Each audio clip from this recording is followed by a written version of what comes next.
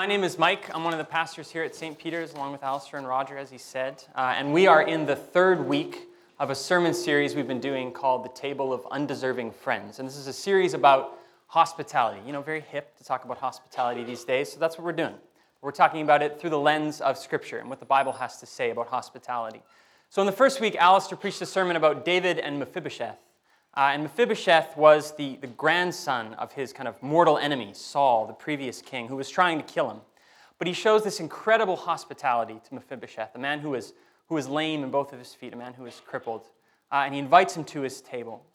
And it's this wonderful display of hospitality. And then last week, Bishop Trevor preached on the story of Mary and Martha in the Gospels with Jesus, and Jesus' show of hospitality to Mary, who wants to sit with Jesus and hear from him and be taught by him. And he extends that to her. And Trevor pushed us to see that the kind of hospitality that we're to show is the kind of hospitality that offers ourselves rather than the finest drink or the finest food or anything like that.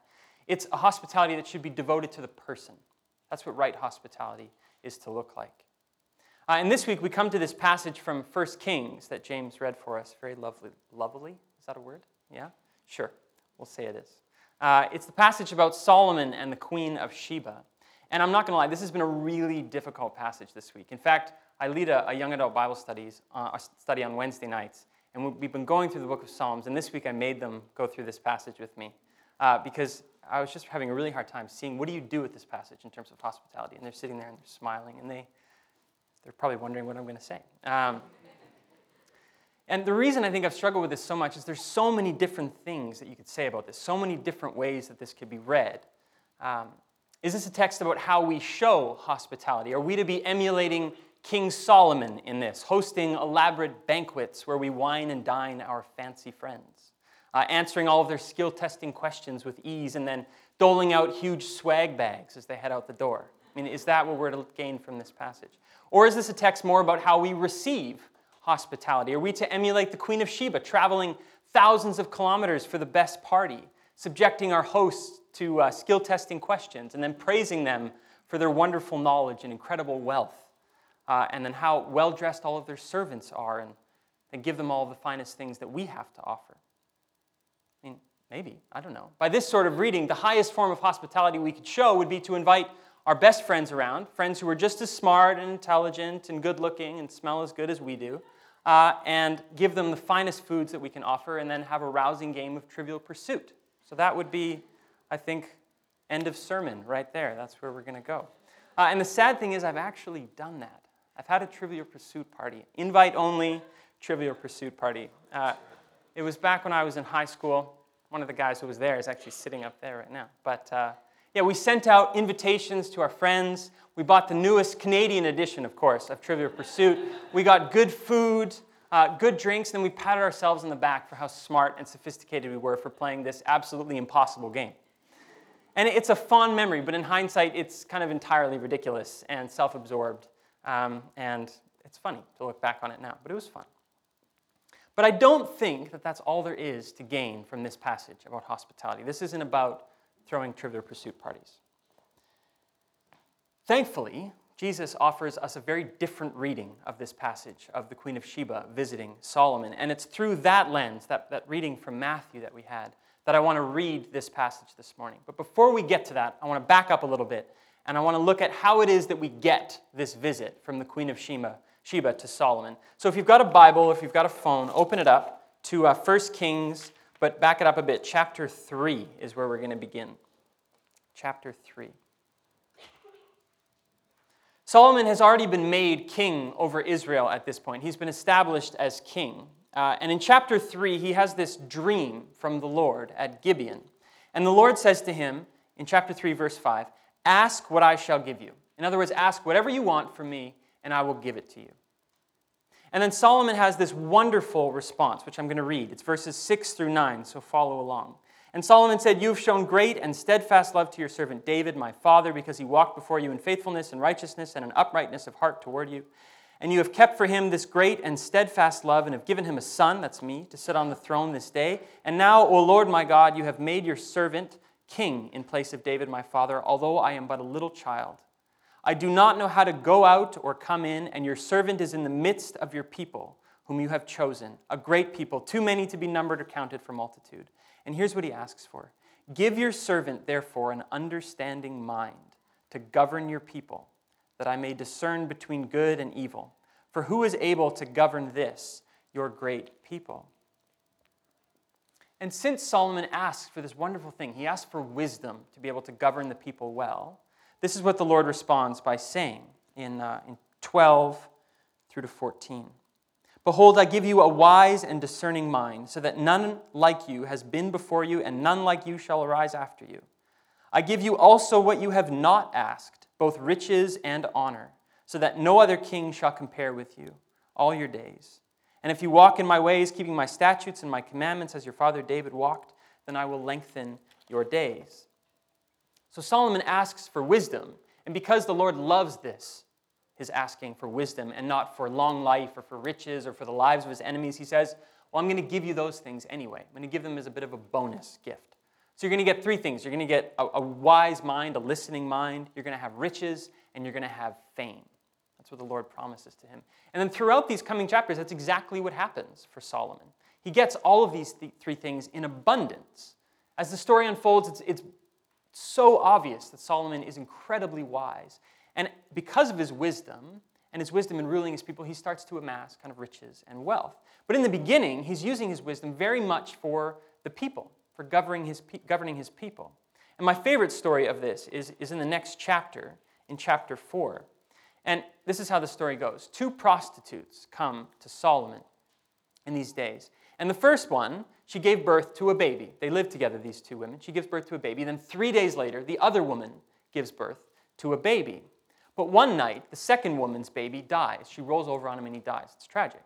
So what does she do? She gets up in the middle of the night. She goes and she swaps the babies.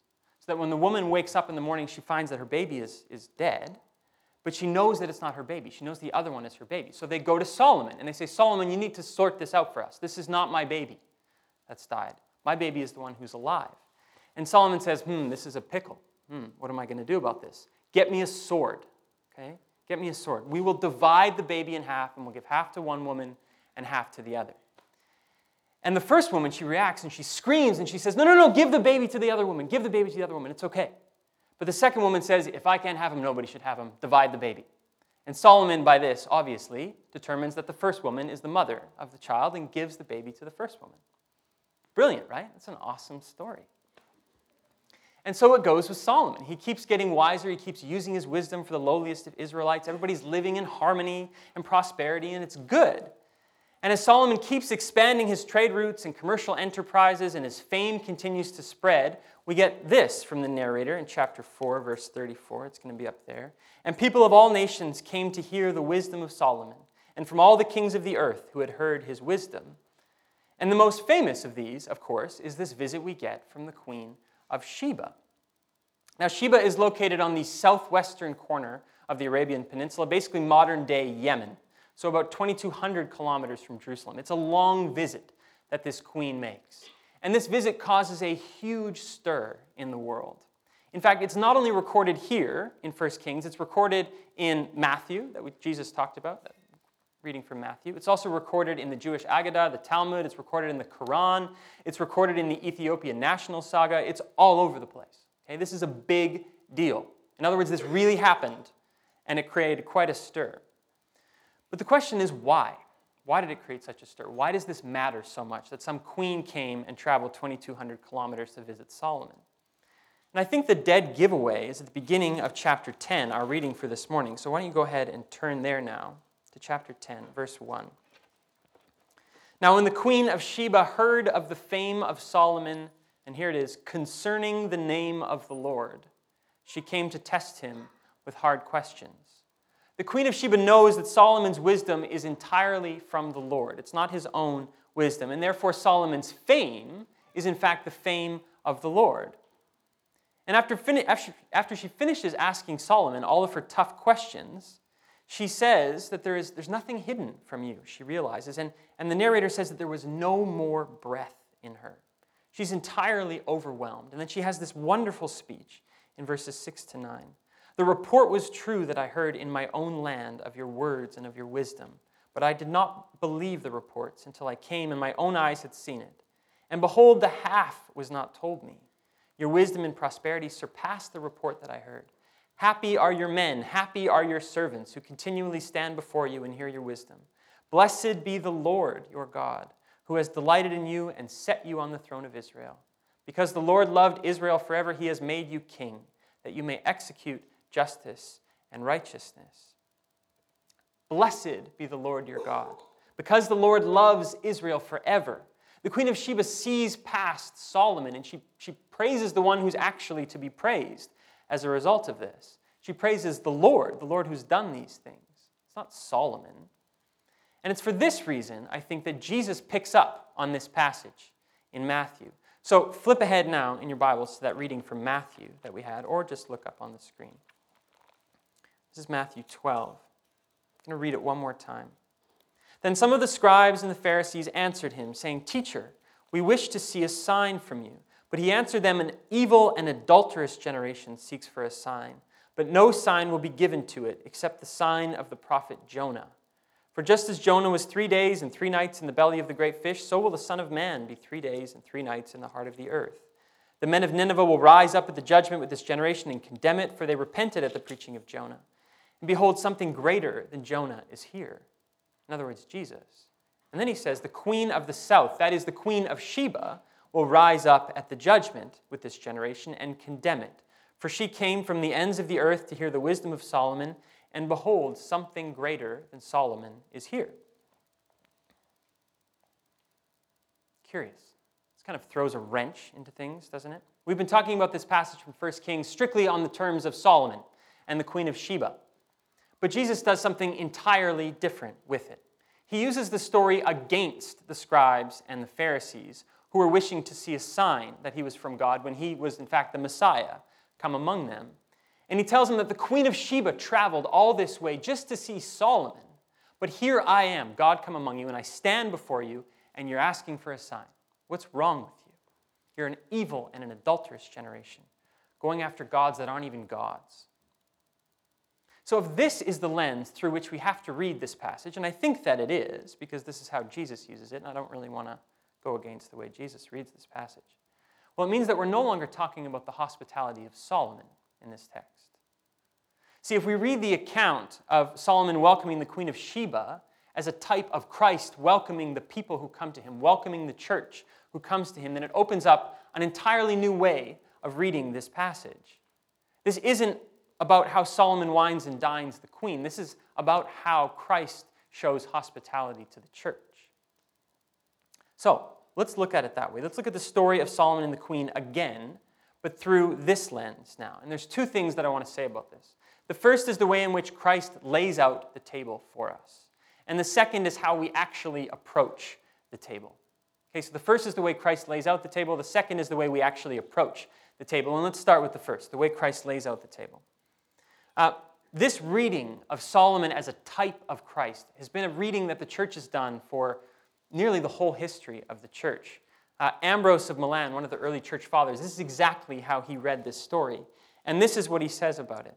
Recognize the feast of the true Solomon, in other words, Christ, and those who were set down at that feast. Recognize it wisely and think in what land all the nations shall hear the fame of true wisdom and justice, and with what eyes they shall see him. Beholding those things that are not seen, for things that are seen are temporal, but the things that are not seen are eternal. In other words, what Solomon is showing us is that the feast Christ is offering to us, the hospitality that he is offering to us, is that we are to come to him and we are to be shown those things that we cannot see, that there is something greater than what we can see, and Christ wants to show us that.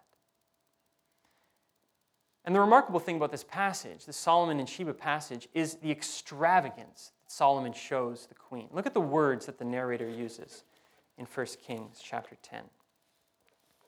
And when she came to Solomon, she told him all that was on her mind. And Solomon answered all her questions, and there was nothing hidden from the king that he could not explain to her. And when the queen of Sheba had seen all the wisdom of Solomon, the house that he had built, the food of his table, the seating of his officials, the attendance of his servants, their clothing, his cupbearers, the burnt offerings that he offered in the house of the Lord, there was no more breath in her. This is big stuff. It's extravagant. And what we see from this is that Solomon is willing to entertain any question that the queen brings to him, any question. And he has a satisfactory answer for that question. And as Jesus says about himself, he is one far greater than Solomon. So how much more is Jesus willing to have us come with our questions, whether they are trivial, whether they're difficult, and answer those questions. Sit with us as we ask those questions. And I will be the first to admit that I have a hard time bringing everything to God in prayer. I feel like there are some things that are just too little for him to care about, some things that don't matter enough. But if Solomon is willing to engage all of the queen's questions, how much more is Jesus, who's so much greater than Solomon, he says, willing to engage with our questions? In other words, the hospitality of Christ isn't easily offended. We can come to him with whatever we're bearing, and he will receive it willingly. I have a meeting with a guy who's part of St. Peter's. I haven't told him this, but I'm not going to share his name. But one of the things that I love about meeting with him is that he comes with really difficult questions. Questions that he is constantly asking of God, questions that he is wrestling with. And I love that about him. He's willing to take these questions to God and say, answer me this. And even when he doesn't get a satisfactory answer, he continues to go and he continues to ask those hard questions. And it's wonderful. It's brutal, but it's wonderful. But even more than that, even more than Solomon and Christ sitting with our questions, what we see from this passage is the vision we get of hospitality is overwhelming from this. The narrator says that the queen was breathless. Literally, there was no breath left in her. And when she sees it, she says to Solomon, the report that I heard was true. But I didn't believe the reports until I came. And in fact, the half of it wasn't told to me.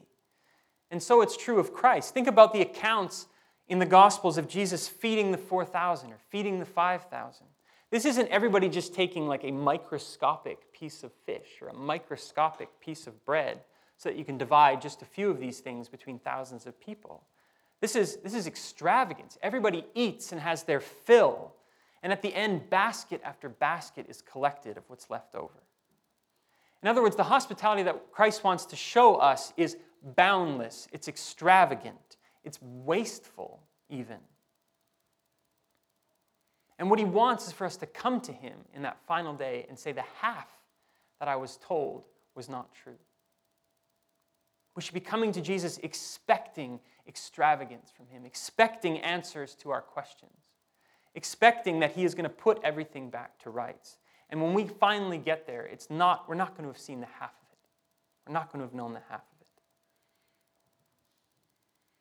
And it's a feast to which everyone is invited. All of the nations come to this. Sheba is not an Israelite. She isn't part of the family, as it were. Yet here she is, a guest of honor at Solomon's table, there beside him as he offers burnt offerings in the temple. And what's most remarkable about the whole thing is what Jesus says about her, that she will rise up and condemn those who ask for signs when God himself stands among them.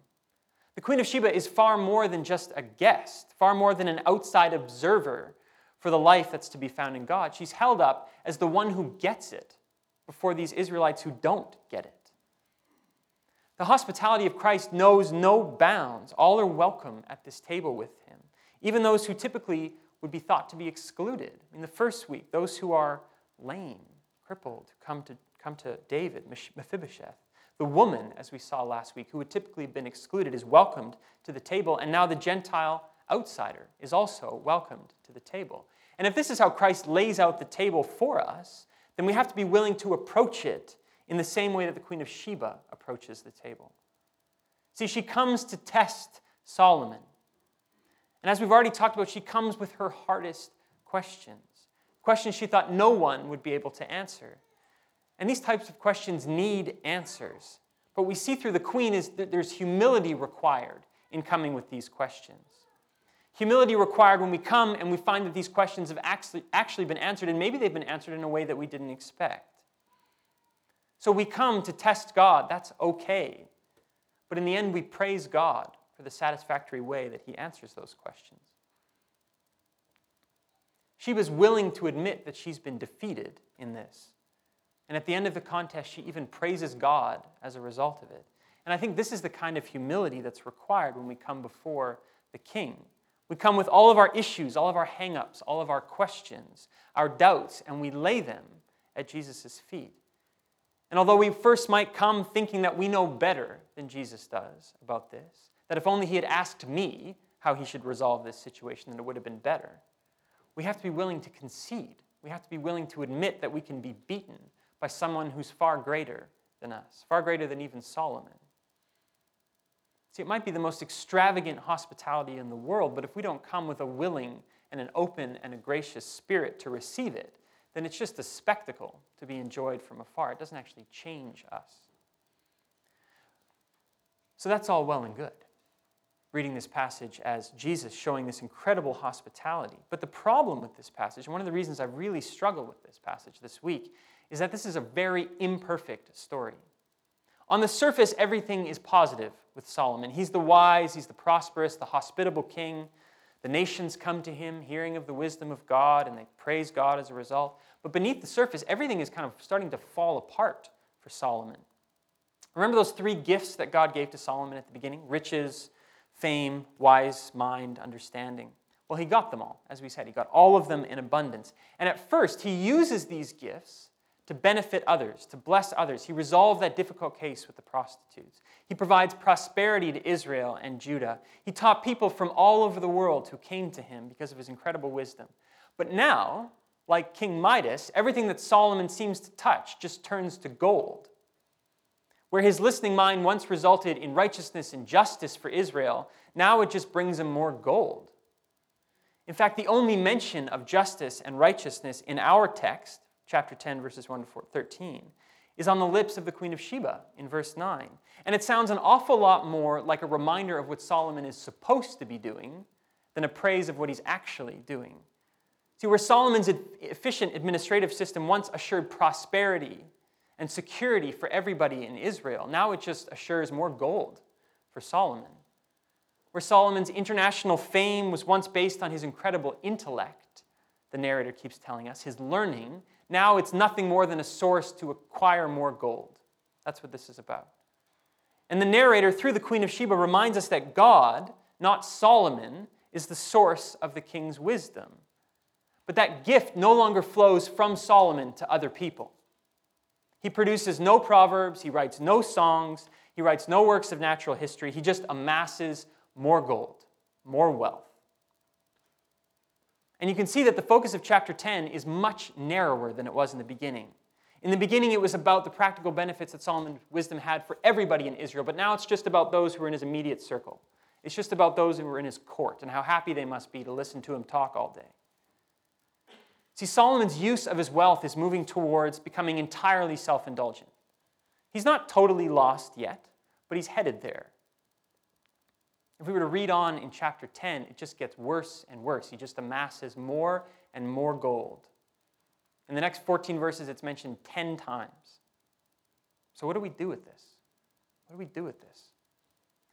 Well, I think the answer is that this is where we have to park if we want to talk about how it is that we show hospitality. We have to park in this tension between this beautiful vision of Christ's hospitality and this broken vision of Solomon, just beginning to amass wealth and use this for himself. Because unlike Christ's hospitality, which is extravagant and boundless and it's poured out on all people, like Solomon, we're imperfect and we're going to mess this thing up. We probably already have. And one thing we could easily do with this passage would be to condemn wealth. We could condemn wealth out of this. But remember that Solomon didn't even ask for this. He asked for wisdom to rule his people well, and God said, well, because you've asked for this, I'm going to give you gold. I'm going to give you riches. I'm going to give you fame.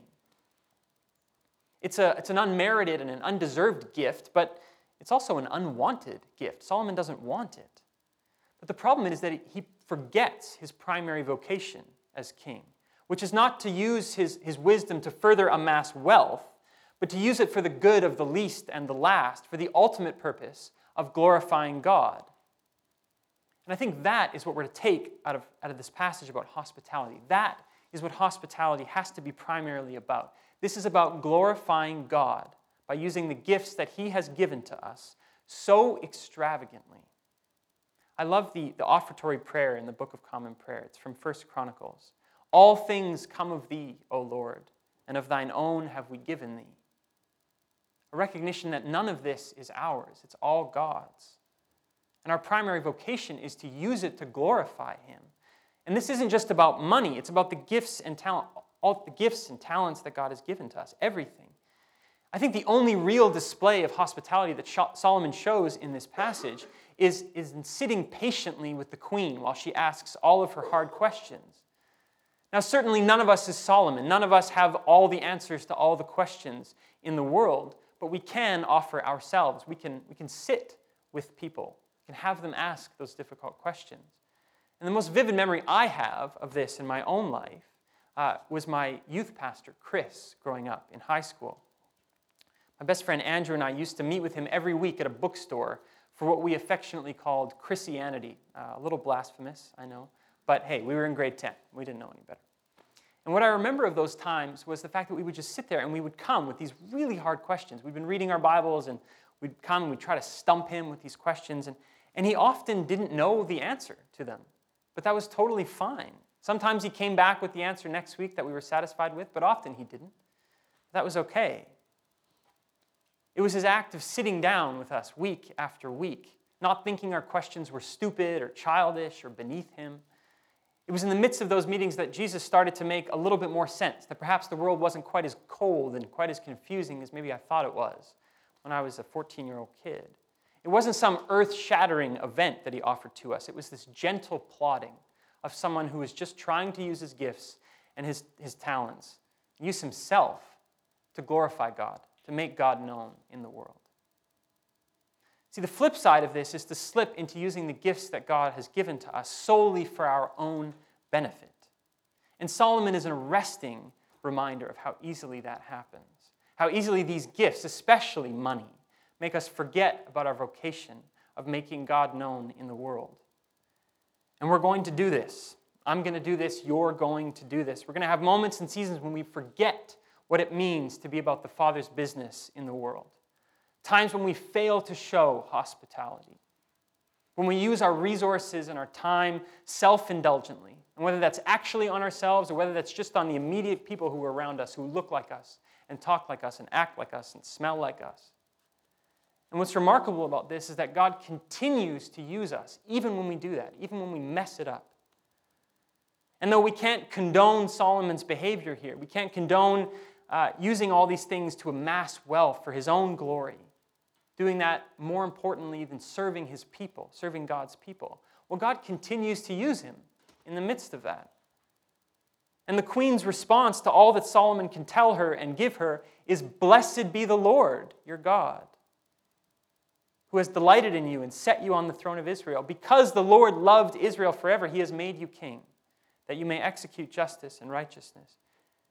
And the fact that Jesus holds up Sheba as a model of someone who sought the Lord, it means that something of God's hospitality continued to flow through Solomon to those around him. What we're to glean from this passage about the way of the cross in the world is that we must always seek to use whatever gifts God gives us to make him known in the world, to glorify him, to give everyone around us a glimpse of the generosity of God. A God who gives far more than we could ever ask or imagine. So that is the takeaway from this passage. That's where I want to end. Hospitality is about making God known in the world, about glorifying God to those who are around us. And even though we're going to screw it up, we're going to mess it up really badly, God's going to continue to use us. We need to continue to go to him and seek that he would use us to make him known in the world. Amen.